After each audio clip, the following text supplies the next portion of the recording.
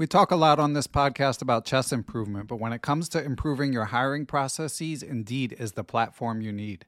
Indeed has over 350 million global monthly visitors, and it has a matching engine that helps you find quality work candidates fast. You can use Indeed for scheduling, screening, and messaging so you can connect with your candidates faster. And Indeed doesn't just help you hire faster. 93% of employers agree that Indeed delivers the highest quality matches compared to other job sites, according to a recent Indeed survey. Years ago, when I was running a chess teaching business, I found it hard to find good help, and I had to go through a lot of back and forth to even screen potential candidates. Indeed allows you to do those things efficiently in one place. Indeed's matching engine is constantly learning from your preferences, so the more you use Indeed for hiring, the better it gets. Join more than 3.5 million businesses worldwide that use Indeed to hire great talent fast. And listeners of Perpetual Chess will get a $75 sponsored job credit to get your jobs more visibility if you go to Indeed.com/chess. Just go to Indeed.com/chess right now, and you'll be supporting our show by saying you heard about Indeed on this podcast. Indeed.com/chess. Terms and conditions apply. Need to hire? You need Indeed.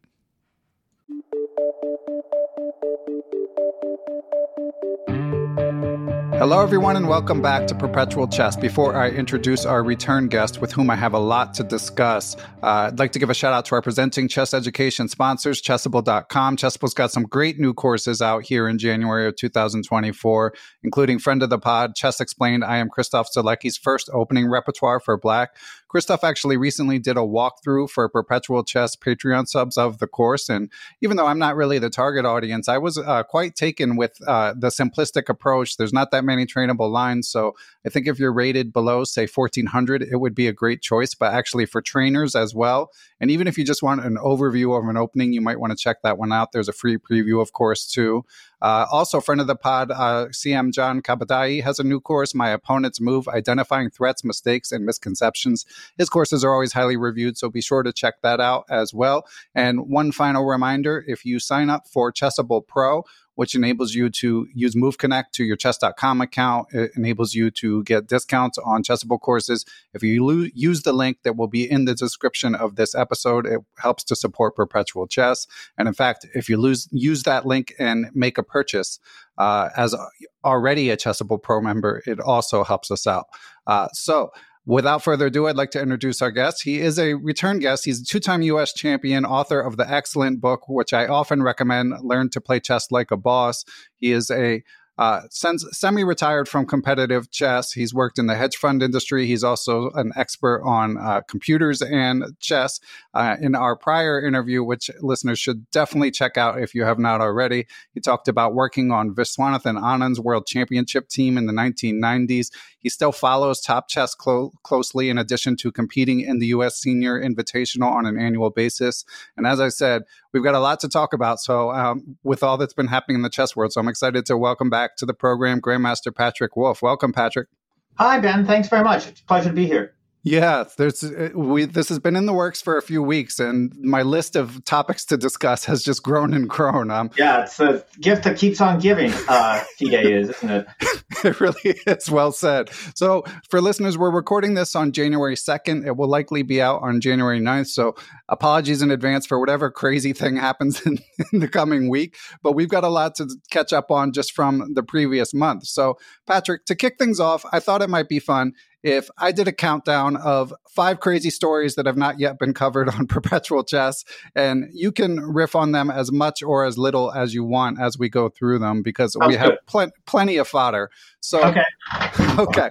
So number 5 is one of the more recent controversies, and we'll also, of course, be talking about actual events like the FIDE World Rapid and Blitz recently wrapped up. The candidate spots are finally determined. So in addition to the chess drama, we'll be getting to the chess news, but they kind of intermix these days. So anyway, event number 1 was there was a controversy surrounding a prearranged draw between Jan Nepomniachtchi and Grandmaster Daniil Dubov. Basically, it's fairly common, as Patrick can discuss, for professional level players to agree to a draw. But this one was particularly egregious because they just moved their knights around back and forth. It wasn't like a Berlin draw. It didn't resemble a chess game. And they ended up being double forfeited in the game. In terms of mitigating circumstances, Dubov later said that he was frustrated with the organization of the FIDE World Rapid and Blitz. I think in particular, there was a ruling that took a long time that made the tournament very delayed in clock controversy. And there was also, in a prior round, Dubov had been paired against Artemyev, who showed up without a badge and therefore wasn't allowed in the hall. So Dubov ended up getting a time advantage and felt weird about that whole situation. So anyway, it also raised this broader issue of prearranged draws in chess. So Patrick, were you following this particular story? Yeah, I mean, I wouldn't say I was following it super closely, but I saw the video. So I saw the way they moved the knights around. I assume it was really a 3-time repetition, but since the knights, they were not actually the same knights, I didn't count to make absolutely sure it was 3 times of the same pieces, and does it matter if they're actually different knights? But anyway, leaving that aside, I did follow it. I think at some point we should probably really dive into what I think is the larger and much more important issue, which is FIDE itself. But first, just riffing on this, on this particular issue, this particular event, incident, I guess. Look, it's an ongoing tension in chess, this whole notion of prearranged draws, right? Because you can't really stop 2 people from making a draw if they decide to do so. And so there really needs to be some kind of understanding between the organizer of an event and the players about what's expected, both in terms of whether prearranged draws in and of themselves are expected to be allowed or tolerated or not. And if a draw is to be prearranged, or if the players desire to make a draw, then what that is supposed to look like. And I think ideally, in a well-functioning event between organizers and players, there really should be a shared understanding. And I think what this shows is this clearly was some breakdown in communication, right? There wasn't really an understanding between the organizers and the players. I think what Dubov and Nepomniachtchi did was cheeky. I don't think double forfeiting was really the right response. I think most people agree with that.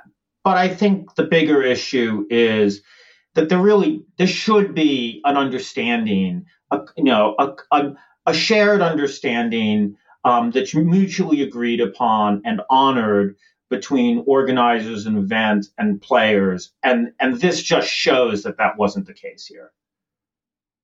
Yeah, well said. And we'll certainly be getting, a lot of the top 5 that I'm highlighting have to do with FIDE. So yeah, we'll definitely be covering that. And I think there's a through line in a few of the events, and just that the rules are not that clear. But this did seem particularly egregious. And for further context, there was actually ChessBase India had a video of them talking before the round. So there was with the way they played the game, since they didn't even attempt to make it look sporting, there wouldn't have been a lot of plausible deniability anyway. But there especially wasn't, because they were caught basically on video saying, should we just do a silly prearranged draw? Sure, but you don't need to see the video. I did see the video of them talking, but that's kind of beside the point. Right, in this case, yeah. Yeah. Yeah. And it's not, obviously when they do this, when 2 grandmasters do this, they are doing it both to be funny and to tell everybody that it was a prearranged draw, right? But if you play there are several opening lines that everybody knows are just forced repetitions. And is it really so different? Right. Again, right. It really goes to the shared understanding and that's mutually accepted between the organizers and the players. And clearly that was lacking here. And if I were to make you chess czar, do you have a sense of what rule you would implement in terms of clear guidelines? Yeah, look, there are some things that are right or wrong, sort of in kind of an absolute sense. There are some things that really just need to be agreed upon. And I think this falls into the latter camp, right? Like, I don't think there's some like absolute sense of what should the players do and what should the organizers accept or tolerate or forbid. I think it needs to be agreed upon. I understand why organizers wouldn't want to see something like this. I think, and we'll probably get to this, there's the whole shoes thing. I'm sure we'll get to that story. Like, I think what really struck people as kind of galling about FIDE's action here is there isn't really any sense in which what these two players did harmed the tournament. You know, it's not like this was a critical round, you know, a critical game for the results of the tournament that was receiving an enormous amount of attention, right? This was just a game. It didn't really matter that much. And so I imagine and they didn't really feel like playing. And I think that's why they did what they did. And the organizers were angry because they felt like it was kind of a thumb in the eye. Okay, that's all understandable.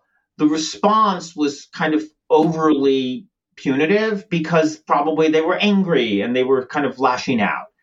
And that's a dysfunctional relationship, right? And I think that's sort of what everybody was getting at.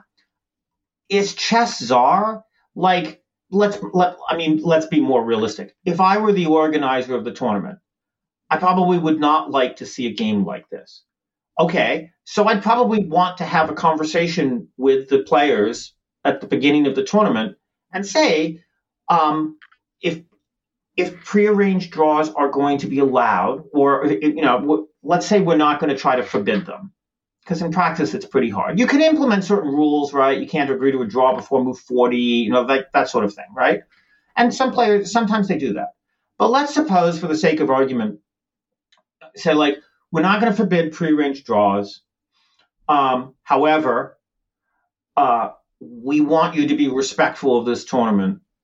And part of being respectful, we feel, is if you're going to have a prearranged draw, that it should be done by playing a normal opening line that ends in that correctly ends in a repetition or something like that. Yeah. And there are all sorts of ways that, right, you can handle it. And I think there's no right way to handle it, except that it has to be handled in a way that is, a conversation, mutual understanding, respectful, et cetera, et cetera, et cetera. I think that's what I would want to do as an organizer. Yeah.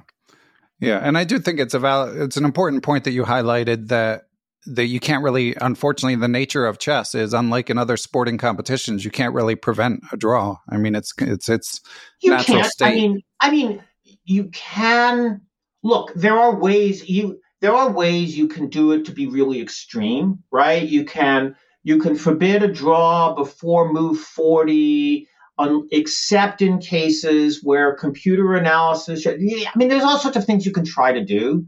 But I think more realistically, it needs to be a shared understanding between the players and the organizers. And I think, and we should really probably get to other events, and we should probably get to like FIDE itself. Yeah. I think that's the deeper issue here. But just to put a pin in this particular episode or this particular incident, that's the way I see it. It's as the famous line goes, it's a failure of communication. Right. Right? Like, it's a failure to communicate. That's what really happened here. Okay. And we will move on to the next event. And like I said, they're all FIDE related. I did just want to add something I should have mentioned earlier. The punitive ruling that Patrick alludes to is that Nepo and Dubov, instead of getting the half point from the draw, were each given 0 points in that game. And Dubov finished quite high. So while it didn't immediately make an impact on the result, I mean, at that moment, it didn't dictate the result. It certainly may have in the sort of macro perspective. But But for our next crazy event, you already alluded to this one. This one is also this is the second sort of frivolous one, although not frivolous for the person to whom it happened.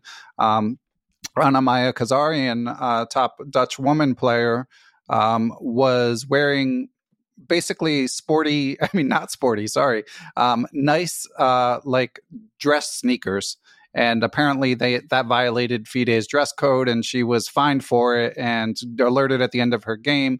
It actually got picked up by the New York Times, among many other publications.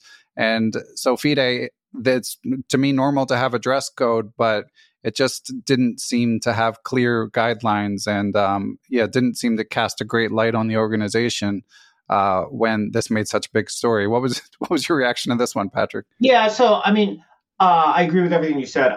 I think that actually this is a worse worse behavior by FIDE or whoever the particular people were who made this decision for a couple of reasons. One is, look, let's just be clear. I think this is very sexist. Yeah. This is just sort of clearly sexist. It is very hard to imagine that something similar would have been done to a male chess player, but it was done to a female chess player. Now, you can't prove it statistically, right? But I think common sense, I think we can all, a person coming to this with an open mind, with just sort of a common sense perspective, there's definite sexism here. The only thing that would dissuade me from this is if the people who made this decision were all women or something like that, which I have to believe is not the case. Right. At any rate, okay, so let's just sort of put that on the table. But a couple other things. The putative harm to FIDE here is by not following the dress code, there is sort of it downgrades the professionalism, or, sort of it degrades the professionalism of the event. I saw the shoes. They're obviously nice shoes, right? Like the offense here seems to be that they're made of canvas as opposed to leather, or something similar. I don't know how they would feel about suede. I mean, but this is sort of veering into the absurd, right? Like you just actually see the shoes. They are perfectly fine shoes. And I'm not a fashion person, but it's just sort of kind of obvious on the face of it that there's nothing here that, I mean, leave aside whether the dress code was well enough specified. I don't think a reasonable person would look at these shoes and say somehow this is, degrading the professionalism event. That's just kind of absurd. And so I think the enforcement of this was, beyond being sexist, was also just stupid. But then I think there's something else, and again, we really need to get to FIDE itself. But this gets to, in the last incident, we talked about a sort of lack of proper communication. But here I think we're seeing something more disturbing, which is a kind of antagonistic, punitive relationship between the organizers of the event and the players, right? So this woman, she's not a star, right? She's not somebody who has power or notoriety within the sort of fame, within the chess world, right? In other words, she's someone who can easily be pushed around, or at least she's just an ordinary player, right? And there's just a basic lack of respect that was kind of masqueraded as, well, you've violated this dress code. But of course, as is obvious to everybody, it's not clear. You can't look at the dress code and these shoes and say, oh, yes, it's very clear that this was a violation. And so I think that there's a kind of dysfunctional relationship between FIDE officials and the players that's revealed in an incident like this. And so over and above the underlying sexism, which is a more sort of general trend, sort of a pervasive issue. Here, I think we're seeing something. It's easy for me to imagine a different kind of antagonistic, disrespectful action, the FIDE officials could have taken towards a male player. And so I think it goes beyond sexism. It goes to the actual relationship between the players and the organizers. Although, of course, it's also true that in general, the female players have less power than the male players. So there's sort of that dynamic going on as well. But I think it's a funny, sort of trivial little issue, but I think it kind of reveals some things that are not good. Yeah, well said. I agree. And yeah, I mean, again, the fact that it made headlines like this, like my wife does not follow chess at all, but she's the one that told me about the article. And she, they had a picture of the shoes in the New York Times article. And she said, these are nicer than any shoes I have. Yeah, this is ridiculous, obviously. For any listeners who didn't see them, they're, as Patrick said, canvas, Burberry, expensive sneakers. So patently absurd. Apologies to Anna the player who was subjected to this, and as you said, so it probably speaks to a broader issue. And of course, also getting back to the prior incident, there just seemed to be, it seems so haphazard because, you have players wearing sort of long sleeve T-shirts, sometimes with sponsors emblazoned on them, some of the top players. Maybe those should be allowed, maybe they should not, but it wasn't like everyone was wearing a suit and she was wearing these sneakers. So, players wearing hoodies, etc. So just lack of organization and definitely some sexism, as you said. So we're getting closer to the main issue as we hit on points number 3 and 4, or events number 3 and 4, which are closely related. I guess we'll take them separately, but listeners are probably familiar with all that's been going on in the fight for candidates spots. Most of the spots, as I talked about on a podcast with Vyacheslav Niemiec a couple months back, had been determined, but the rating spot actually became far more contested than I initially thought. Got very close and was within points going into December. And as a lot of you probably heard, there were players scrambling to play events. Leonor Dominguez showed up to play at Sunway Sitges in Spain, and a last-minute, very high-level tournament was organized in Chennai, India, as well, to help out some of the Indian players, although, very competitive and tournament that was on the up and up. And then Ali Reza Firouzja at the last second, with some people helping him, organized a tournament where he lives in Chartres, France, that was basically like 5 fairly inactive grandmasters and him that looked orchestrated just to get him the points, although there was a twist at the end as he ended up not getting the points that needed for that. And FIDE actually then post hoc ruled that it wouldn't have counted anyway. But obviously there's a second half to this story, Patrick, but let's start there. What was your reaction to this, the overall organization and to the fact that Ali Reza then sort of last minute organized a tournament to try to gain rating points to get the rating spot? Well, so again, we need to really address FIDE, the organization, because that's the main thing. But let's talk about this first, this particular incident first. Clearly, FIDE simply made a mistake in how it decided the ratings qualification for the candidates, the spot in the candidates would work, right? And I think I saw a podcast with Caruana maybe that discussed this. I think it's pretty straightforward that, and I believe it was done this way in the past, it should have been an average of some number of rating lists rather than a photos, like you take the photo on December 31st and whoever has the top rating in that moment. Precisely for this reason, that what you've now done by doing it this way, you've now created the incentive for people to essentially organize events. And then you don't have to believe that anybody's cheating.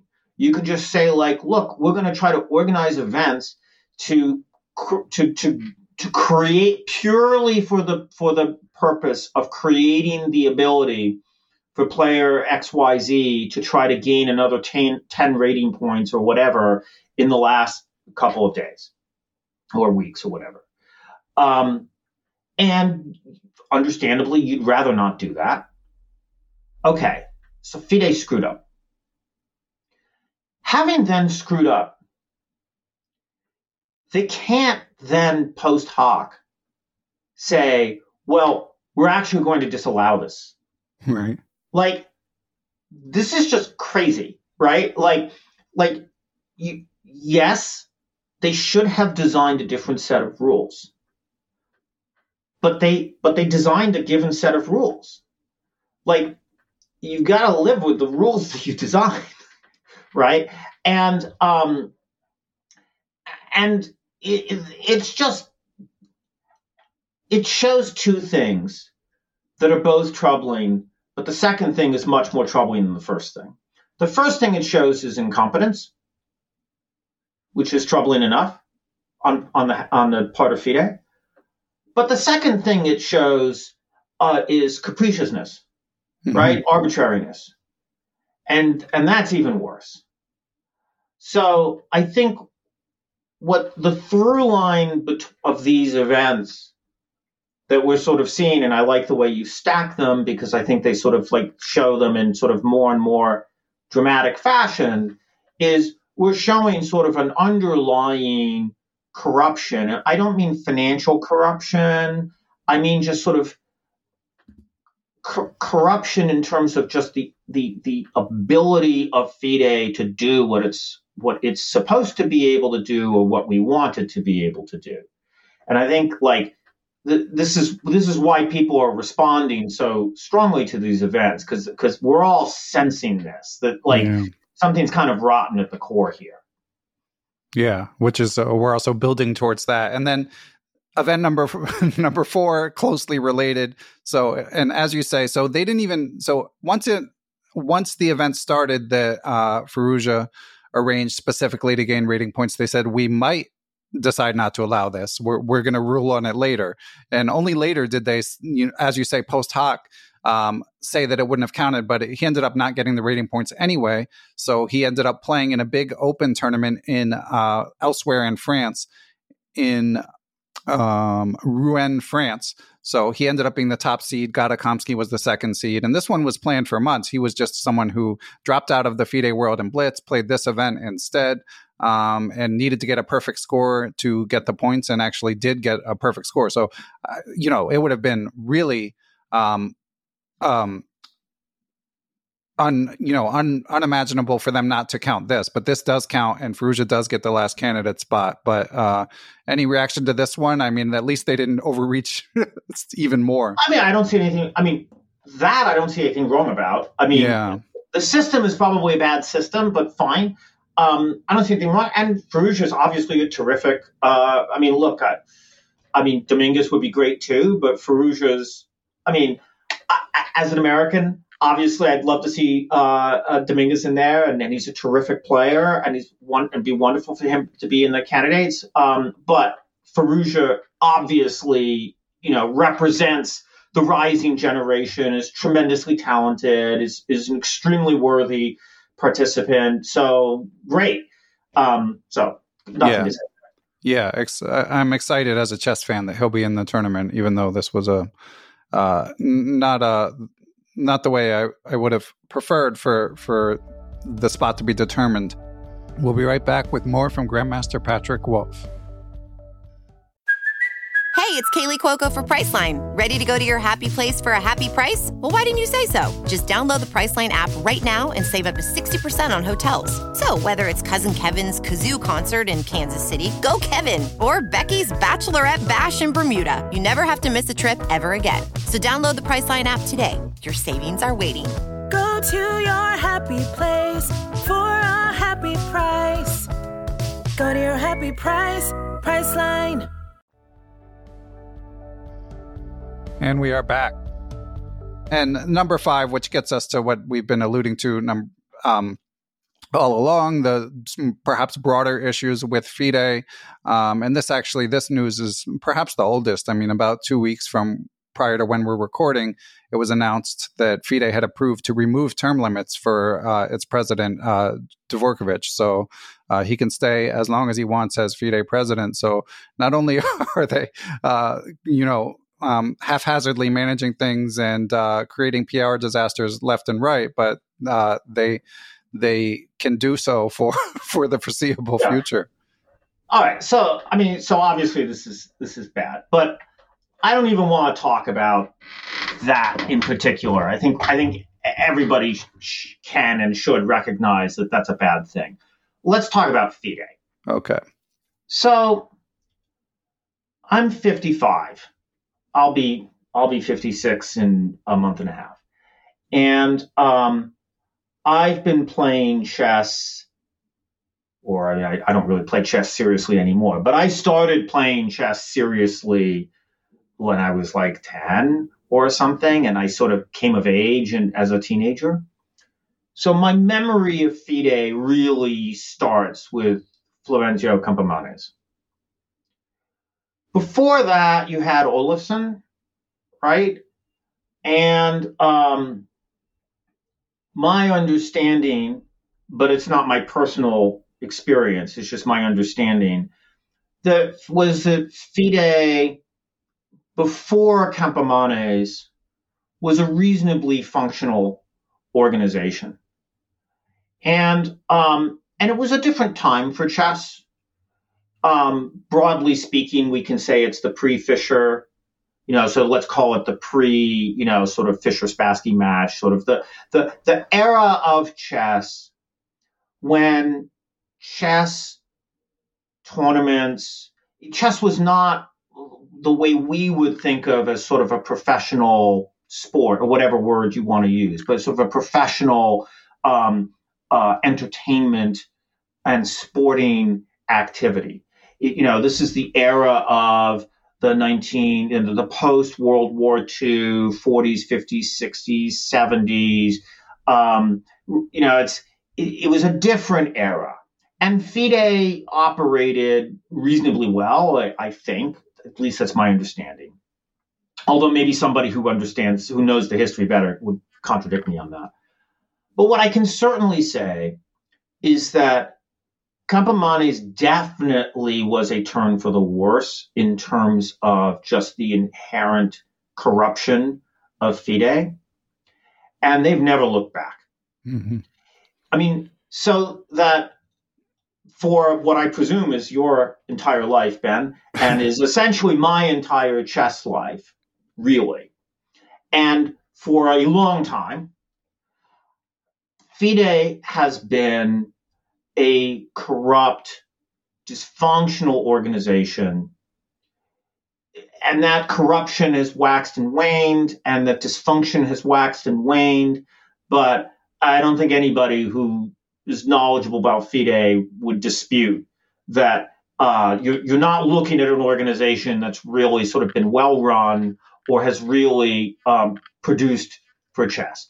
And so I remember when Garry Kasparov formed the Professional Chess Association, and before that, the Grandmasters Association. I'm old enough to remember the Grandmasters Association, and I knew Garry, and I was not deeply involved, but I knew Garry and had some conversations with him about and supported very much what he was doing.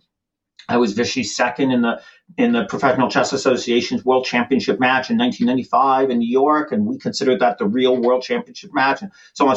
So there have been efforts in the past to supersede or replace FIDE. And separately from those efforts, chess has become a much more professional. It's flourished in many ways, right? The internet and computers are wonderful for chess, right? The world is globalized, has globalized a lot, continues to globalize. I'm old enough to remember when there was a Soviet Union, and when the Soviet Union dominated chess. The surviving countries of the Soviet Union do not in any way dominate chess anymore, which is a good thing because it's many more countries have many more great players and so on and so forth. Chess has it continues to sort of grow up, right? And I think chess, probably many years ago, but certainly today, has outgrown FIDE. And what we need to do, we don't need to reform FIDE. Mm-hmm. I don't think FIDE is reformable. We need to get beyond FIDE. I don't even think we need to replace FIDE, right? I think we just need to get beyond FIDE. All right, so what does FIDE have that makes it important? I was sort of thinking about that before this discussion. I think I'd love to hear your thoughts, Ben, but I think there are three things in my mind that really FIDE has. One, FIDE has the ratings. Two, FIDE has the titles, the Grandmaster, International Master, and the various assorted titles, which matter. I mean, I can tell you, like, the world actually, the title of Grandmaster actually means something, right? And then three, FIDE has the World Chess Championship, which had been taken, was taken away, but now has come back. And all right, I think and there are other events, obviously, that FIDE organizes, the Olympiad, various other championships, the World Junior Championship, the Women's World Championship, and so on and so forth. But I think really sort of like if someone were to create a World Chess Championship that was completely distinct and separate from FIDE that people recognize, I think it would be pretty straightforward to create a lot of the other events under it, although, maybe people might dispute that. I don't know. But I think those are the three things. What do you think, Ben? Yeah, I agree. I mean, the only other question to me, and what you say, I mean, obviously, like, I'm a big fan of the World Cup and the FIDE World Rapid and Blitz, but like those could be given different names. It's not so much that they have like a venerated tradition as they're like entertaining events. Right. So the other question that occurred to me was just money. Like, often the finances of these events are so opaque that we don't know in a separate world. Certainly with a world championship, you feel like FIDE might be doing more harm than good. Oh,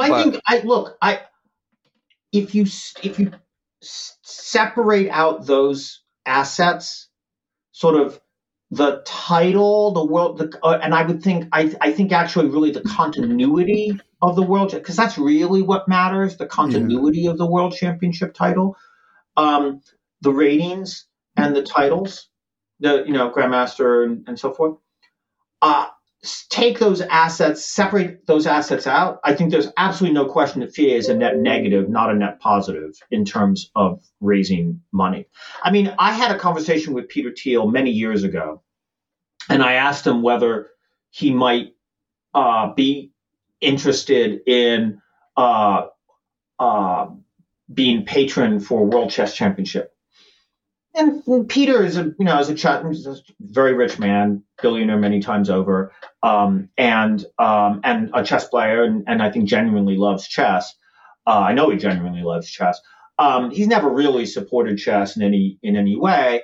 But when I asked him specifically about the World Championship, I mean, one thing in fact, his immediate response to me was, well, I asked a couple people about FIDE, and they said, like, you just can't get involved because, like, they're just so corrupt.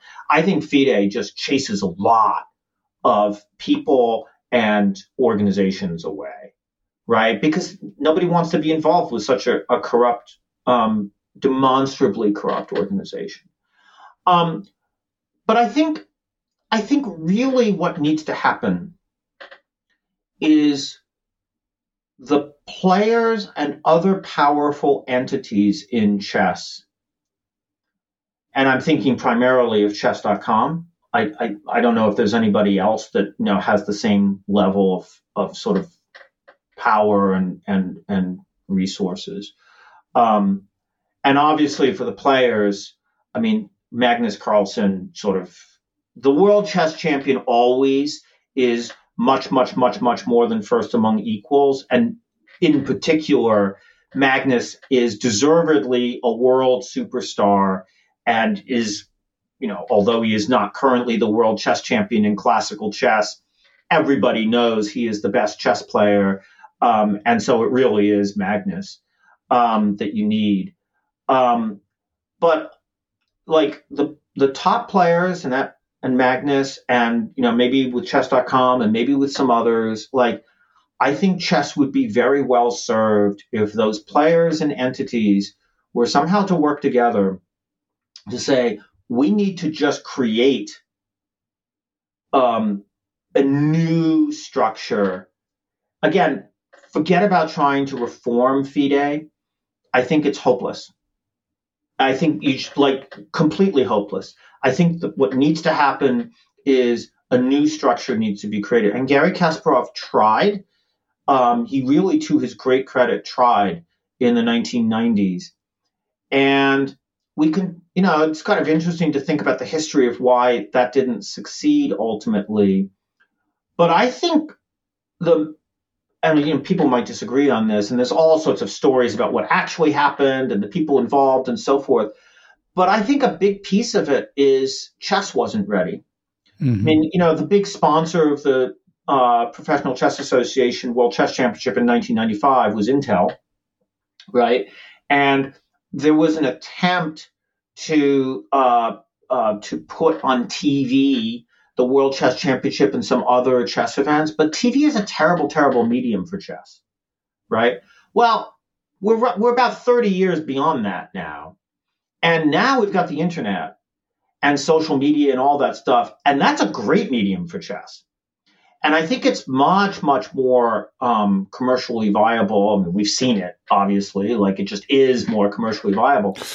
And I think chess would be very well served if the powers that be within chess were to figure out how to replace and recreate those critical assets that FIDE still controls.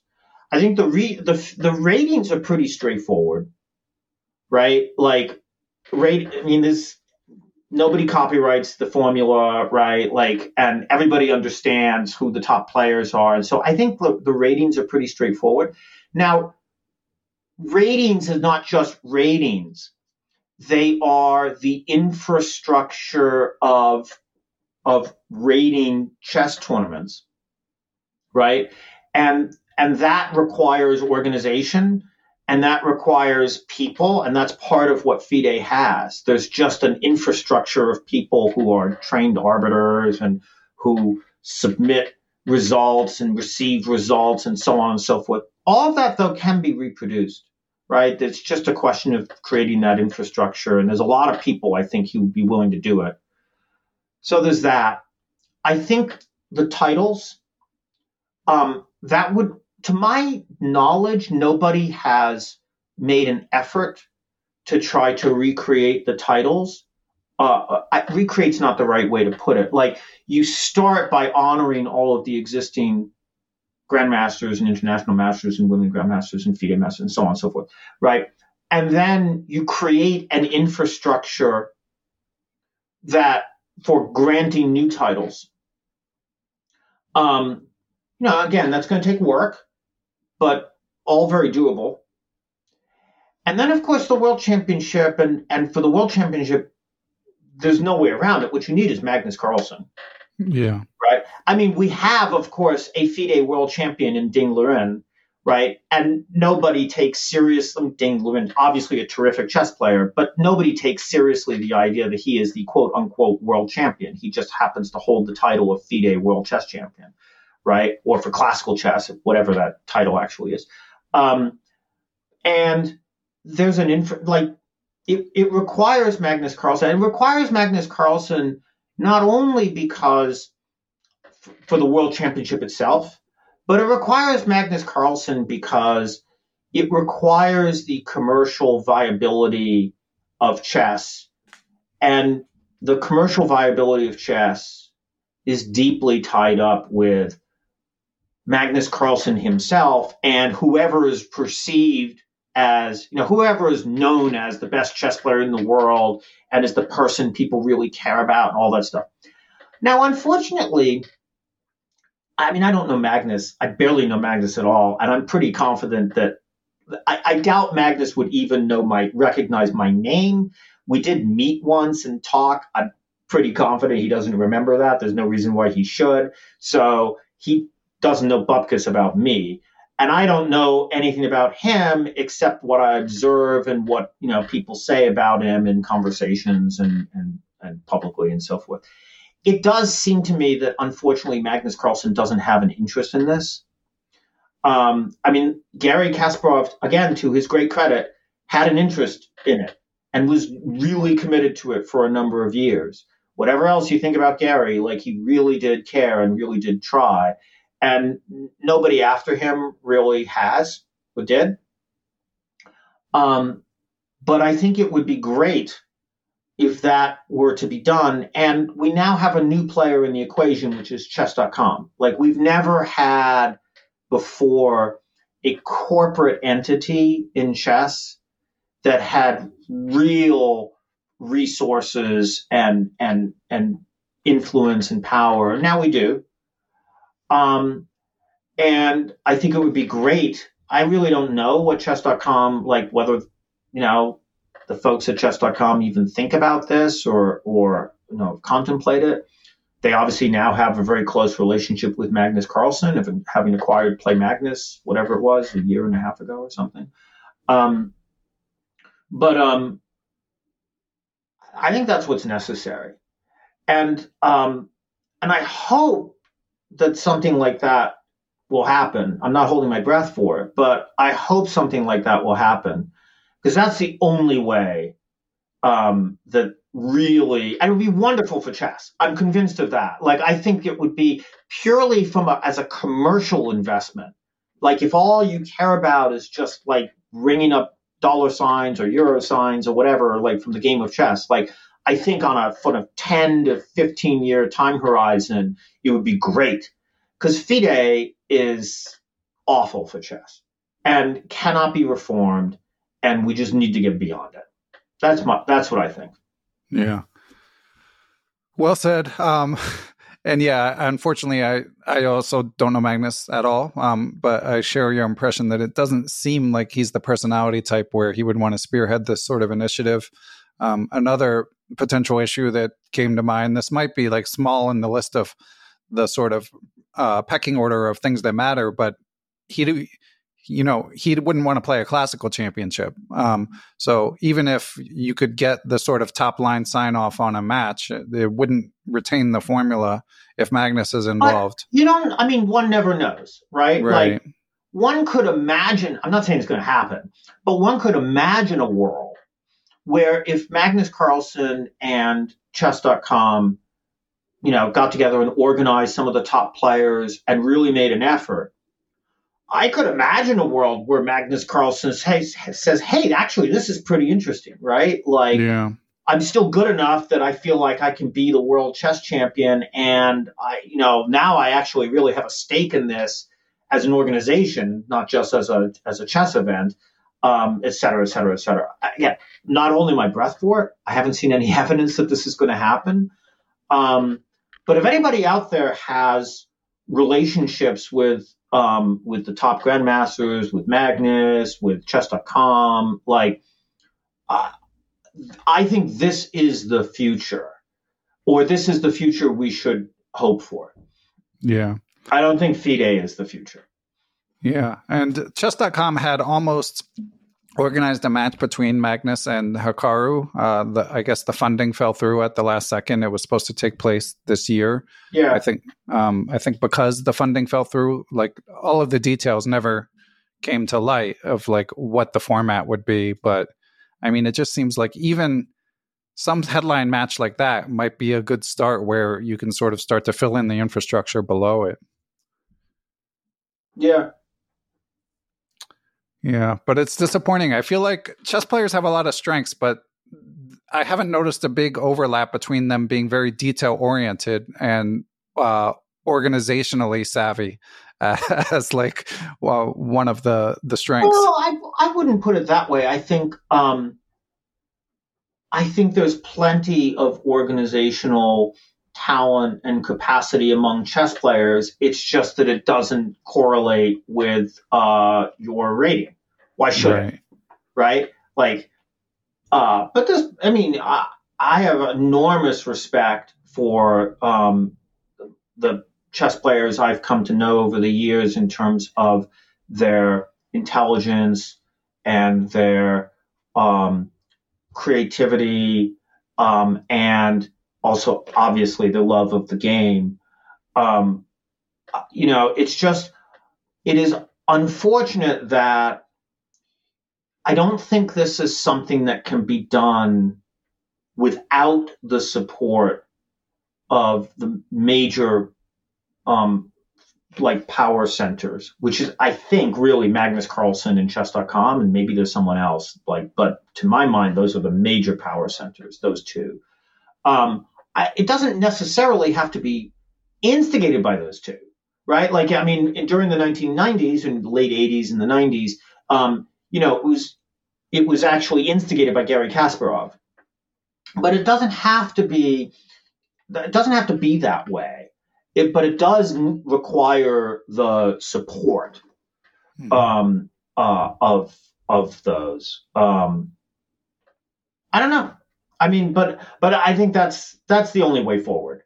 And maybe late 2023 will be a watershed because people will just recognize. Like, I think everybody has known for a long time how bad FIDE is, but this is sort of like the series of incidents sort of dramatizes it in a real way, and maybe it'll be a catalyst. If you're optimistic. But I'll throw my voice and my ideas out there for anyone to listen. I really strongly believe that that's the way forward, and not through FIDE.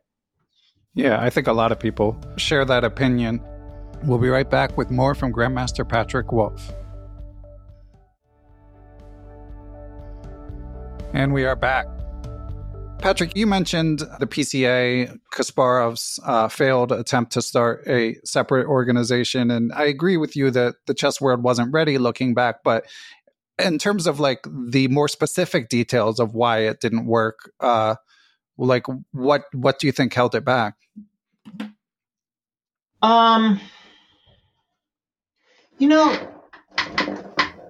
It's a good question. It's an important question. And I'm not entirely sure, because the arc of my professional career in chess sort of I was already leaving chess at the time when the PCA was really ramping up its efforts. So I was U.S. chess champion in 1992 and 1995. And I was Vichy's second for his match against Kasparov in 1995. 1995 was really the last year that I was active professionally as a chess player. I was already at Harvard at that point. I went to Yale for 2 years, undergraduate. I dropped out to play chess professionally for 4 or 5 years. 5 years, I think. And then I transferred into Harvard as a junior. I took a semester off to do all this stuff in the fall of 1995. I went back and finished my undergraduate degree. I graduated. So I went back to Harvard in 1996, basically January of 1996. And from January of 1990, I graduated basically a year later. I walked with people in whatever it was, May or June of 1997, but I actually officially graduated, I think, like in March of 1997. I basically finished my finals in January, wrote my thesis, whatever. So my profession, I played a few chess tournaments. Like I played a tournament in Argentina in the spring of 1997. I played one or two. I think I played a chess tournament in New York sometime in 1996, if memory serves me right. I published the very first edition of the Complete Idiot's Guide to Chess in spring of 1997. But really, my professional chess career had ended with winning the U.S. Chess Championship in December of 1995. And that was a high point for the Professional Chess Association, right? Because it just organized the first World Championship and so forth. And it really sort of petered out in the late 90s. And by that time, I was really involved in other stuff. So this is a long-winded way of my saying, like, I don't really have firsthand knowledge of why it didn't work. And I'd be loath to kind of speculate because I don't think my speculation would be very well informed. So I'm just going to fall back on, I think that there was not enough commercial success of the PCA's efforts. And I think the reason there was not enough commercial success of the PCA's efforts, whatever the sort of micro level reasons are about the personalities involved, and the Bob Rice was the person who was running the PCA, and was he really the right person to do it? And Gary's brilliant and tremendously energetic, but also can be difficult, and how much were their personality clashes, and yada yada yada yada. Like, I kind of think the macro level reason is there just wasn't possible at that time, or at least they were not successful at that time. And I think probably because it was very hard, if not impossible at that time, to really make chess commercially successful through the media available at the time, which is basically television, right? But again, we're in a very different world now. And I'm completely convinced that the commercial and media success is there for the taking. What it requires are the players, and I don't mean just the chess players, but I mean the specific actors, and maybe other people, like I'm sure Hikaru Nakamura, for example, could be very helpful in this. And there were some, and what's his name, who does Gotham Chess. There are other actors out there who I'm sure could actually be quite helpful in this effort. But it does seem to me that like Magnus Carlsen and Chess.com are probably the two key elements that you really need there. Yeah. Well, it'll be interesting to. I hope that there is some movement. We will see. It's been we've had this system for a long time, so an uphill and I really climb. do want to emphasize, like, I do think that just purely from a commercial perspective, it would be a huge plus for chess. Yeah. But it requires a concerted effort and commitment to recreate, replace, supersede the infrastructure that's currently provided by FIDE. Trying to repair or reform it, I think, is completely hopeless. Yeah. Okay. Well, I want to talk about your career, Patrick, but there's also while FIDE exists, and of course we've got the candidates 3 months away. We've got the candidates spots sorted. Are you able to still sort of get excited for an event like that? With this backdrop. I'm always able to get excited for chess, but I would say that, like, my attitude towards this is, it's less that I'm excited about it from a sporting perspective, and I'll just be really pleased to follow the chess. Yeah, that makes sense. And as you said, the fact that Firouzja earned one of the last spots should make it more entertaining. And of course, Caruana Nakamura, Liren, I guess Ding won't be in the candidates, but it should be interesting. Magnus, of course, dominant performance at the World Rapid and Blitz. I guess there's no real news there, but impressive nonetheless. He's a good chess player. He really is. Yeah. And congratulations to the winners of the women's section as well. Gunina won for the second time. And congratulations to Anastasia Badnarek for winning the Rapid over Humpy Koneru. So, the FIDE women's candidates, the spots had mostly been determined, and even Humpy Koneru was way ahead on rating and did get the last spot. So we'll look forward to both of those events in April in Toronto. But meanwhile, Patrick, you're occasionally playing chess. I've had the privilege of interviewing a couple participants in the U.S. Senior, Gregory Kaidanov, and the winner, Melik Kachin. Of course, I've interviewed other participants as well, but those subsequent to the most recent event. So where is your chess when you come out of retirement for that event? Yeah, it's interesting. I mean, so I think you introduced me as sort of annually participating, but actually this was only the second time I participated in the U.S. Senior Championship. The first time was in 2020, pandemic year, and I really was able to do it both because the pandemic meant that I had a lot more time at home, and also because I was competing at home and it was just over a weekend, and so I worked hard for that event.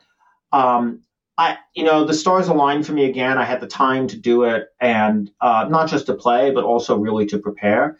So I spent a couple of months. I worked very hard and prepared for the event. It was a lot of fun in the end, and I'm very glad that I did it. I will say it was frustrating the first 3 rounds because I lost my first 3 games, and I really saw the rust in those first 3 games. So my first game I lost to Gregory Kaidanov, and the reason I lost, it's frustrating, but also fascinating. So he surprised me. Like, I expected him to play something different than what he did. What he actually played was e4, and then when I played the Najdorf, he played the bishop e3 line. He didn't have any sort of home preparation. It's just he played a line I didn't expect him to play. And what that means was that I had to remember how to play what I play. And we got to a perfectly normal position, and I simply did not play the right move. I mean, if you look it up in ChessBase, it's like there's like 1,500 games where everybody plays the correct move, and like 7 games where they play the move I played, which is not a good move. And I just immediately got a very bad position, and I lost. And I'll talk about the next 2 games in a minute, but that really highlighted one of the things I've discovered about my ability to play chess as I've gotten older, and that game, which is I am just not capable of holding in my brain the same amount of new information that I used to be able to hold in my brain. I can understand it perfectly well, right? Like, I can analyze the openings. I have beautiful notes. Like, I've done the analysis with my engine, and I've organized everything, and I understand it, and I get it. I just can't frickin' remember it at the board. And of course, obviously, there's much, much, much more to remember now than there was when I was playing 30 years ago. But it's really striking. One of the things so let's take the Najdorf, specifically bishop e3. You can play e6. Like, if you really know what you're doing, I think you can make the e6 lines work, but it's clear that e5 is just a better move against 6 bishop e3. And so that's what people generally play. And I certainly played it 30 years ago. So I did. So 30 years ago, I had well worked out theory against e5, knight f3, because back in the old days, in the 1990s, knight f3 was the more common response. Knight b3, people played it, but it was not nearly as common. Well, now, of course, knight b3 is, if anything, probably the main line, although obviously knight f3 is also a main move. But the point is, I don't have what I like to call muscle memory from the 1990s of knight b3. I only have muscle memory of knight f3. All right. So in round 4, I played against Akopian, and he played bishop e3, e5. He played knight f3. Now, I had prepared for that game the night before because I had expected that line, and so it was fresh. But what I can also tell you, and I also worked everything out, like the theory has advanced in 30 years. But although the theory has advanced in 30 years, it has advanced, I would say, much more incrementally. And a lot of the lines are well known. As a matter of fact, there's a critical setup that I actually helped develop the theory of 30 years ago. And I played a very nice line against, now I can't remember his name. I'm betraying my age. Israeli grandmaster. But I won a very nice game. and it's still an important sort of nuance in this whole setup to know. But that line I can remember much more easily from 30 freaking years ago. Right. But the work that I did like a week or maybe I did the work a couple months earlier and I refreshed my memory a week earlier, but it just wasn't fresh in my head the night before. I can't goddamn remember the moves the day of. And it's intensely frustrating, but I've just come to accept like that's the older brain. There are things that the older brain can do better than the younger brain, but there are things that the younger brain can do better than the older brain. And just holding that information in memory, just having it available in the memory bank so that you can switch to it when it comes up, like clearly that's a young brain versus old brain. So that was my game against Kaidanov. And then against Max Delugi, that was much more like we got a much more it was, d4, knight f6, bishop f4, g6, knight c3, d5, and, quickly got into one of these sort of much less theoretical positions. I played that game fine in the opening, actually got a quite good position, and just failed to make, I understood perfectly after the fact why what I played was a mistake, but I just made the wrong judgment at the moment. Had a big advantage, but sort of grabbed a pawn, and that was the wrong thing to do. I should have instead pressed the positional advantage. Then it was a much more equal game, and eventually lost the thread and lost the game. And then my third round against Shabalov, did not play. He surprised, he did his sort of Shabalov thing in the opening, playing some sort of like crazy imbalanced line. I did not play it terribly well as white. He slipped up at one moment, allowed me a reasonably good position, and we got a critical position where I correctly understood what the right idea was, but I got overexcited, and instead of thinking for a minute and recognizing that I had to actually gain a tempo, bring his king up to h7, defend the h6 pawn, and then play a sacrifice, and that actually would gain a critical tempo, and then it would be just a very unclear position, and that was the right way to play. Instead, I played the idea in a more primitive fashion because I didn't think it through and got a bad game. And I kept fighting and almost I actually managed to get a reasonably good position, but I was in I'm not good, but a savable position. But it was terrible time pressure. And it was one of these things where the evaluation is very bad and you're just creeping up to almost sort of like 0.5 pawns, but it's still a bad position. But I was in time pressure and then I lost and deserved to lose that game. So I lost my first 3 games. Felt like crap. Now, one thing I will say that I'm pleased about is I think I have a pretty good fighting temperament, and I think I'm pretty resilient. So I'm not proud of the fact that I lost those first 3 games, and as I described, like for different reasons for each one of those 3 games, right? But I will say a couple things. The first thing is I was able to recognize, particularly in the second and the third games. I mean, the first game, as I described, was just sort of like my memory banks weren't fresh. But the second and the third games, I recognized I was not handling the nervous energy of the game properly. And it's something I played a chess tournament beforehand. I played a weekend Swiss, which I tied for first in to try to warm up. Because remember, I hadn't played a serious in-person tournament for 25 years or something. Wow. But I didn't really experience it until the U.S. seniors, and I was aware of what was happening, which is that there's this nervous energy, and you have to harness that energy. You have to be aware of it and use it. You can't allow yourself to be overwhelmed by it or try to push it away. And that's really what I was doing in the second and third games. I was moving too quickly in critical moments. I wasn't being present enough and really recognizing now there's a moment I have to think this through versus, okay, I know what the right move is here, and I should play the move and conserve the time to use it when I need it. And fortunately, I was able to recognize that and to course correct. And then also, I was able to just like pick myself up and push back into this.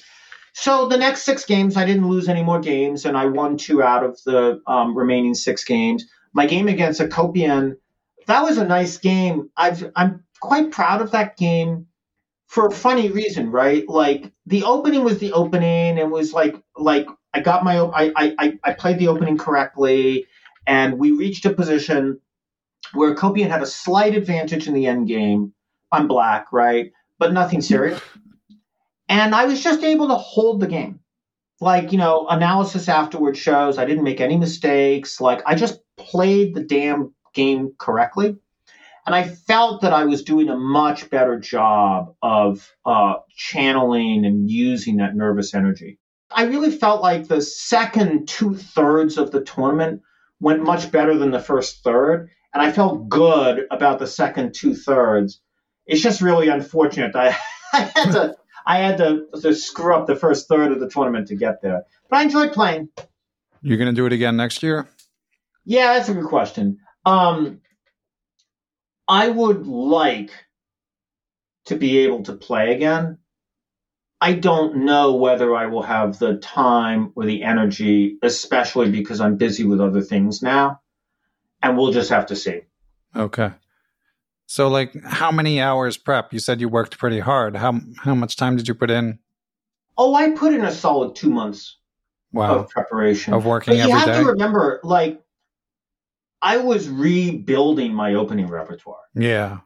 Like, I now have a good opening repertoire. Like, I'd need to polish it and, but I don't think it would require another 2 months of work. Like, it would probably require 3 or 4 weeks of work. Like each next tournament, I think requires less incremental work because I still have the work that I've done beforehand.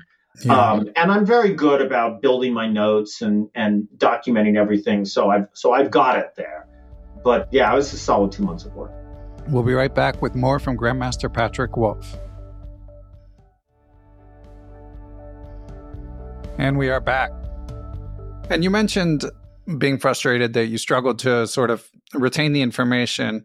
That's something, I'm 46 and obviously not at your level, but I still compete when I can and certainly have experienced feelings like that. And one thing I wonder, Patrick, is, so was that just in relation to remembering opening lines, or did you also notice it in terms of like losing your train of thought with calculation or like remembering? Much more opening lines. Okay. I would say, I think without question, there's some age effect in terms of energy. Right. But a lot less than on the memory side. And I think that energy is, a lot of that is just sort of getting back into the groove, like I was describing, about really being able to harness the nervous energy. I do think, I played a Swiss tournament with my son a month after, which I won. It was not a very strong event, but that was 2 games a day. Mm-hmm. And 2 games a day, when I was younger, when I was much younger, I played the Monadnock Marathon, for crying out loud, where you're literally playing like from 10 o'clock in the morning Saturday continuously through until 4 o'clock in the afternoon Sunday, and you're playing at like 2 o'clock in the morning, 5 o'clock in the morning, right? I can't even imagine doing anything like that. But like playing 2 games a day, that's a lot for me now. Yeah. This game against Joel Benjamin, for example, I was able to that was a good, tough game. No, I made 1 or 2 mistakes, but basically it was a well-played game. Like, I feel like it was clearly 2,600 plus level chess, validated by the engine. I never lost my train throughout. but boy, was I tired afterwards. Yeah. Yeah, that's interesting. And so you mentioned the engine analysis a lot in your discussion. So, and this is something guests go back and forth on. When you're done your game, obviously you know a lot about engines too. What's your approach? Do you just look at the game with the engine straight away, or do you? I do, but that's because I'm not really trying to train. Like, I think the right way to do it, but I'm not a professional chess player anymore, right? So I don't have the energy and the time to put into doing it the right way. But the right way to do it is to analyze the game afterwards yourself without the engine. And I mean take a day. Right. And really, really, really analyze it. Pour yourself into that game. And then go back and do it with the engine. And obviously the engine will show all the things that you missed. But what you want to analyze with the engine is, what did you miss at the board? And what did you miss in your analysis? And really internalize that.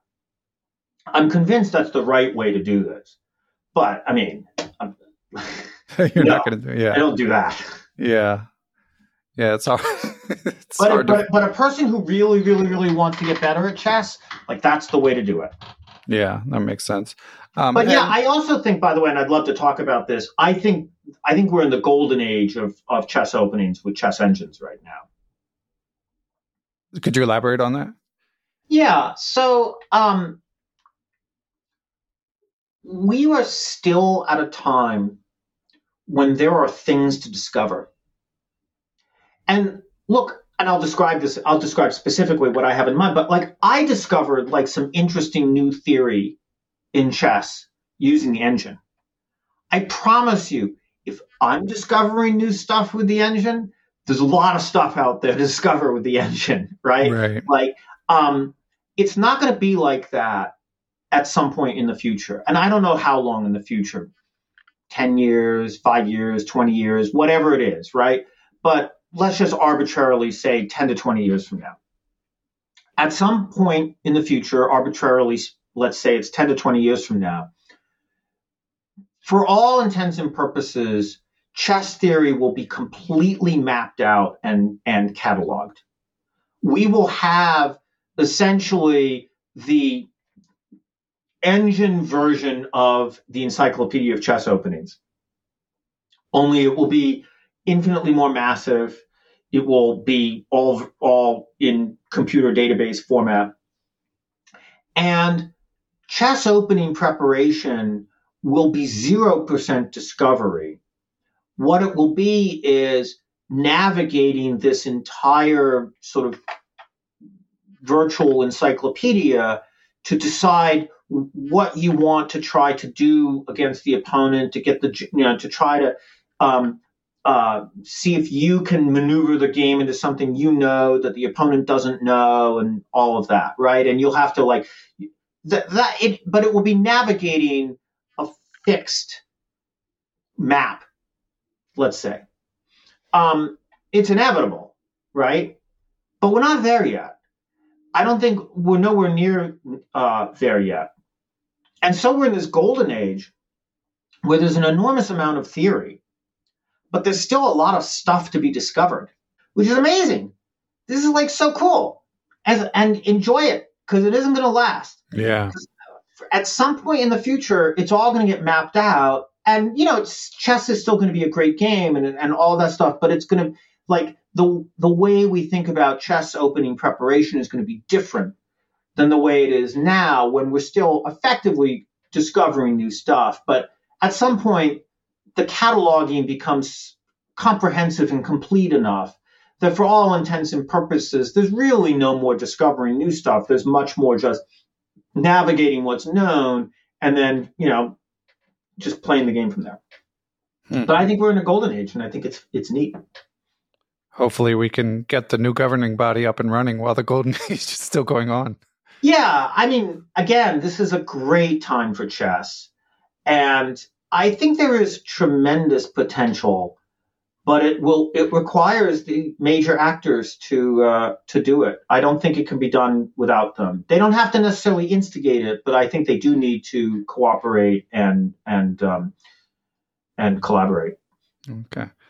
And Patrick, before we let you go, any other sort of new developments on the AI front, the chess and AI front? I know you're always tracking these stories closely. Well, I appreciate what you said about my book, and I'm going to put a plug in for my book. So I will say The Complete Idiot's Guide to Chess. It was published in 1997. It's had a great run. The current instantiation is called How to Play Chess Like a Boss. That was a new branding that was developed 5 years ago by the publisher, and it's been a complete flop. And I believe the book has sold a couple thousand copies. I'm not really sure. And like I said, the branding's terrible. But the new version, How to Play Chess Like a Boss, like it's got all the chess instruction, which I'm proud of. I think it's a good basic sort of chess instruction book. But it also has a chapter in there in chess and AI, chess and computers. But to update that chapter, I really put a lot of effort into doing the research and really describing what AI is, how it operates. Like, I feel like that's a really good chapter. And so it is my book. Take that as it is, but I recommend it highly. I think it's a good description. And I think many people, if you're interested in chess and AI, I think you'll get a lot out of reading that. In terms of what's been happening over the last couple of years, it's obviously been an incredibly exciting time for AI. I don't think it's changed chess engines that much. It's this sort of these large language models are the big thing in AI over the last couple of years. And it's funny and interesting that a large language model that literally has no knowledge of the rules of chess, but is simply using its large language model to predict chess moves through chess notation. It's taking chess notation as words and essentially predicting words. And it turns out that these large language models can play pretty good games, but they don't always predict legal moves. Mm-hmm. So it's very funny. But I don't think it has much relevance for chess. I just think, obviously the engines just keep getting better. They're amazing. And they continue to enrich the game. And I think it's wonderful. I think it's an exciting time for chess. Yeah. Oh, well said. Well, Patrick, this has been fun. It's always great to get your perspective. And I appreciate it. It's been a lot of fun. Thanks for inviting me, Ben. Sure. Take care. Thanks again. All right. Take care. Thank you.